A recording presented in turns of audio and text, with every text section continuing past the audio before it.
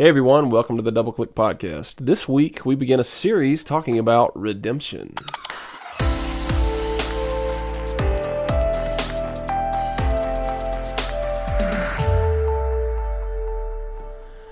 So, full transparency, we have a guest with us in the studio. And when I say studio, I mean my Your office. office, yeah. Yes, my office.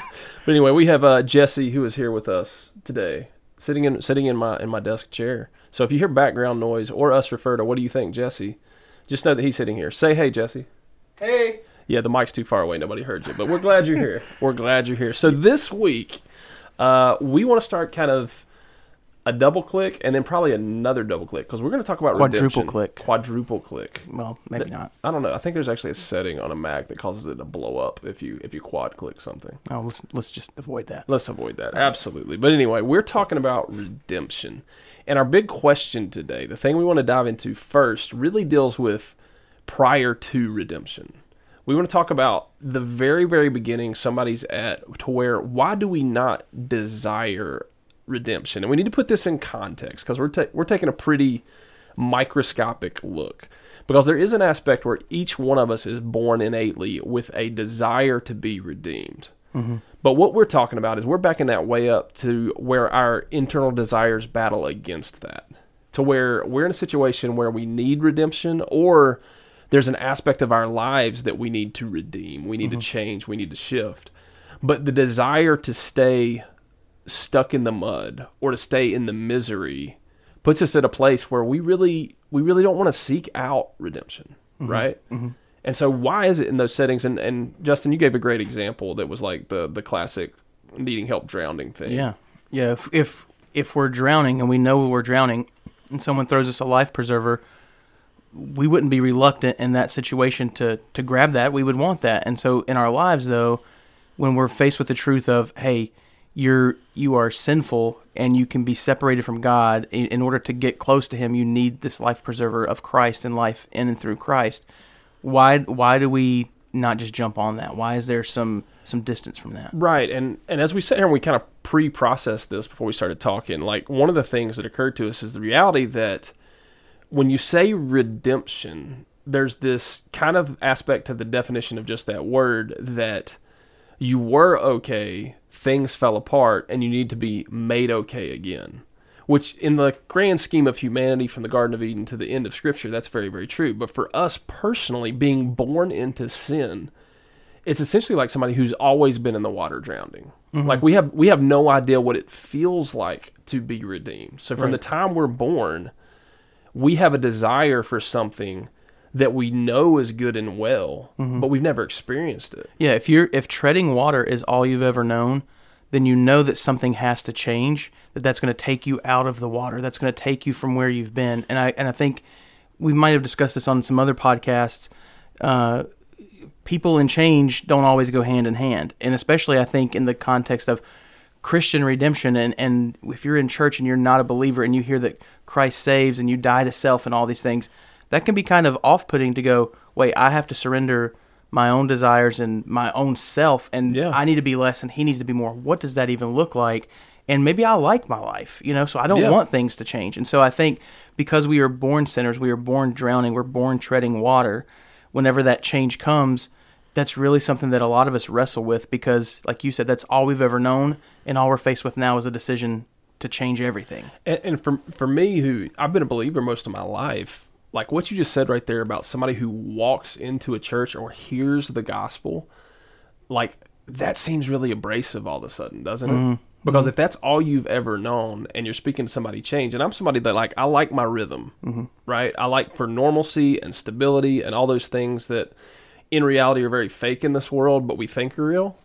But that's what I like. And so when all of a sudden you start to talk about being redeemed sounds like an abrasive word. Like it immediately when it's in that context, in my brain, I suddenly can go, you know what? I see how that word can be really scary and off-putting, right? Yeah. Especially if you're in a place where you don't feel like you've hit rock bottom, or if you feel like you're in a good place, hey, you need redemption. Well, redemption from what? Life is fine. Life is good. I don't need that right now. And so I think what we have to do is we have to realize the truth of the matter is that we are sinners, that we are drowning, and if we don't change and we don't do something, life is over. Yeah, and I think one of the places, and there's a double thing we're talking about here, because we're talking about redemption of a person wholly, meaning coming to know Christ, knowing who He is, accepting salvation, things of that nature. But this pattern applies to us as individual believers. And I think one of the areas that I get bogged down in when I'm not desiring redemption, when I'm scared of rearranging my life, is I do the comparison trap thing, right? I go, well, I'm not as bad as ... Well, at least I'm not one of those people. Like, I take that judgmental element to go, nah, everything's okay. Or I'll believe that lie that, like, I don't know, I feel like this was the high school phrase for making dumb decisions. I'm going to be smart about it. You know, like I'm going to make sure that nothing real bad happens, even though we don't fully understand the repercussions of sin. And so I think one of the blocks for me is I try to put myself on a pedestal above other people in my head. And I started to think about this, like, on, you know, one example we'll use of an area that people would need to be redeemed, even if there are believers, is maybe it's financial. Like, maybe you were born into a situation where your family money was tight, or money wasn't used wisely. That's how you've continued to live. And so all of a sudden you have mounds of debt, and within your financial life, you come to a church service and they're talking about tithing, and you're going, tithe what? Right? Like, how can I get to the obedience level of tithing when, like, I got nothing in my pocket right now and creditors are knocking down my door? Well, in that case, your financial life needs to be redeemed. You know, like, that needs to be redeemed. And I can, in conversations, like, I can understand people being at a point where they go, yes, I need to be saved from this, but that seems so unachievable and so difficult. It's just easier to continue to tread water. Yeah. To barely keep my head above it. And that's an acknowledgement, like, for me with myself, I've got to be able to make and understand that there's a lie to that. That I know the redemption's there, but part of the reason I don't desire it enough to move is because I'm really buying into that lie of, nah, my head's above water. And that's good enough. Yeah. Right? Yeah. And maybe that's just it. Maybe it's the question, or the abrasive we need to ask is, what areas of your life are you right now just satisfied keeping your head above water? Yeah, and I think that's a wonderful picture, because if you think about it, if you're drowning, if your head's above the water, you know, are you really drowning? You know, because your head's above water, right? Right. You're in trouble, though. You know that you're in trouble. Then maybe it's just your nose and your eyes are above the water. But then I think once your nose is beneath, when you can't breathe, when you are in actual trouble, I think those are the things. That's why I mentioned rock bottom earlier. I think that we know something has to change. And I think with spiritual redemption, one of the tough things is, correct me if I'm wrong, but it's all or nothing. Like, you don't get to stick your toe into the water of redemption and salvation and go, let me try out being saved, a little bit saved. Now, I'm not talking about sanctification where we grow and our lives change and we get deeper in our walk with Christ. I'm saying when you're redeemed, it's not, well, give me like 30 to 50% redemption and I'll test it out and see what that's like. It's, you make a decision at that moment to go, my life is in Christ, or, you know, I'm trusting you with my life. You're going to redeem me. And so I think for a lot of people too, if they don't know, if they've been in the water their whole life, again, that change happens, and it's an all or nothing change, and I think that can cause us to be hesitant as well. Yeah, maybe. and I think, like, the other thing I've noticed happened with me, that 10 years ago, I'd heard people mention this, like, especially people who are older, like, they'd say something about, like, well, that's just how I've lived, and I can't change. And about 10 years ago, I was like, you know what? I don't understand that. Like, what do you mean you can't change? You know, and the closer I've gotten to being an old man, we'll say, I can feel in my brain me going in certain areas, like, that I know I need to clean up, that are miserable. So like eating, okay? Like, the older I get, the more bad eating negatively affects me. And I know that's an area I need to clean up. But man, I've got decades of keeping my head above water. And you know what's happening? My body is slowly starting to sink lower and lower. It's getting heavier. My head's starting to dip a little bit lower, but I'm still going, like, you know, I'm like in the deep end. My nostrils are above the water. My the water. nostrils are above the water. It's like that movie scene where they're in the tank and it's filling up, whatever. like I'm getting there, but I'm still kind of going like, oh yeah, I need to change my diet. Yeah. But nope, it's okay. My nostrils are above water. Or we'll justify it and go, you know what? You only live once, so let's live it up and let's just eat what we're going to eat. We're going to die anyway. And so I think the same thing with redemption is, you know what? I know I need something, but life's been okay, or I've been clicking along at this pace for a very long time. This whole changing thing, giving my life to Christ thing, that sounds disruptive, right? So let's just see how much longer I've got, and we're all going to die anyway. So if I'm going to drown, I'm going to drown, and die early, like a pretty corpse, right? You know, like that type of thing. But man, you just said something, and this might take us in a new direction. Because not the band. That's One Direction, right? Or is there a New Direction? Is there a new Jesse? Do you listen to One Direction? No. What about New Direction? Don't know. I think New Direction was a Christian band from the 90s. Sounds like it would be. Or was it a TV? Okay, we'll get back to that. Another podcast. But you were talking about those excuses we give, and one that's really dangerous, and I've done this, is when you're in that area where you don't want to be redeemed, like you love the sin more than your desire for God, and you take the attitude of, well, I'm a believer, it's okay, God will forgive me. Mm-hmm. And here's how that normally plays out. Like, if we're being really honest with ourselves, the way that normally plays out is it's the mental chess game when you want to give in to sin or when you don't want to change something, right? Mm-hmm. Like, you know the forgiving power of God, but man, I think that is super dangerous because I feel like what that does is it begins to, like when Scripture talks about the denial of the Holy Spirit, like it begins to put a practice into your mind of mentally denying God and shutting the Holy Spirit out. And that gets really dangerous because I think over time what that develops into is, and we talked about numbness a week or two ago, but when you talk about that spiritual numbing where you're beginning to just push off, man, that gets into dangerous territory when you go there because it's more than just about the struggle of the moment. Like that is a relational marker when you're saying to God, hey, I'm going to do something blatantly against you, but I know you're going to forgive me. And you're starting to get into a mental mindset where you're taking advantage of the forgiveness. Yeah. Well, I think, too, there's redemption within redemption. So if I can explain it this way, you have capital R redemption, which is done through Christ, the saving of your soul, new life in Christ. But then kind of along the lines of sanctification, there's the little r redemption, which is, as a believer, I'm struggling with this area of my life. I need redemption there, whether that's money or any other kind of sin that you can think of. So I think we run into danger when we think, man, I've got capital R redemption. I've been saved. That's all that needs to happen. And that's true. We are completely forgiven. We are completely saved in that moment. There's nothing else we can do or to add on or to take away from that. We are fully covered by the blood of Christ.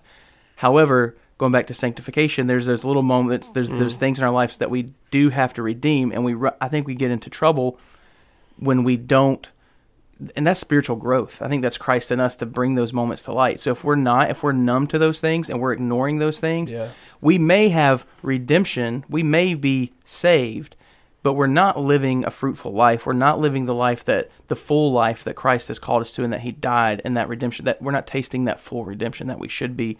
And I think that can be a stumbling block for others. That can lead to just, a Christian life that feels empty and not abundant.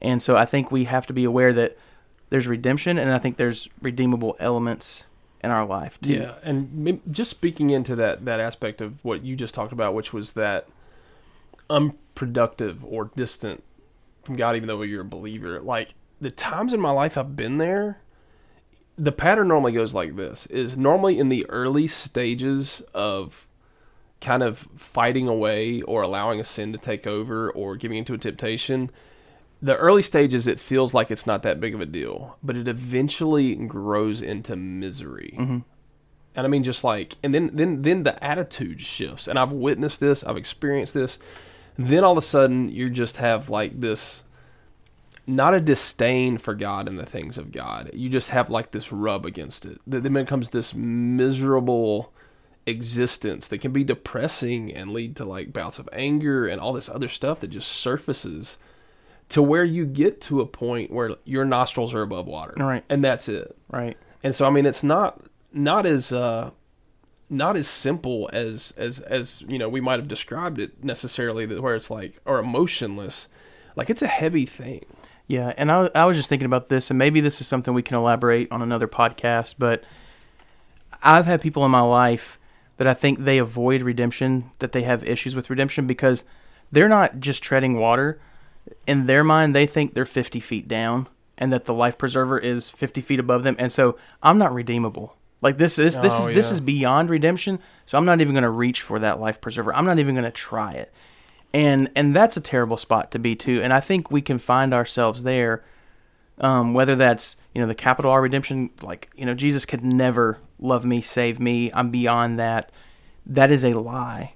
And his blood covers all of us. And so it's one of those things that's a danger point. And I think also, if you're a believer, to go, like what you just talked about, this area in my life, this relationship with a family member, it's not redeemable. I can't. I'm just going to throw that away, forget it.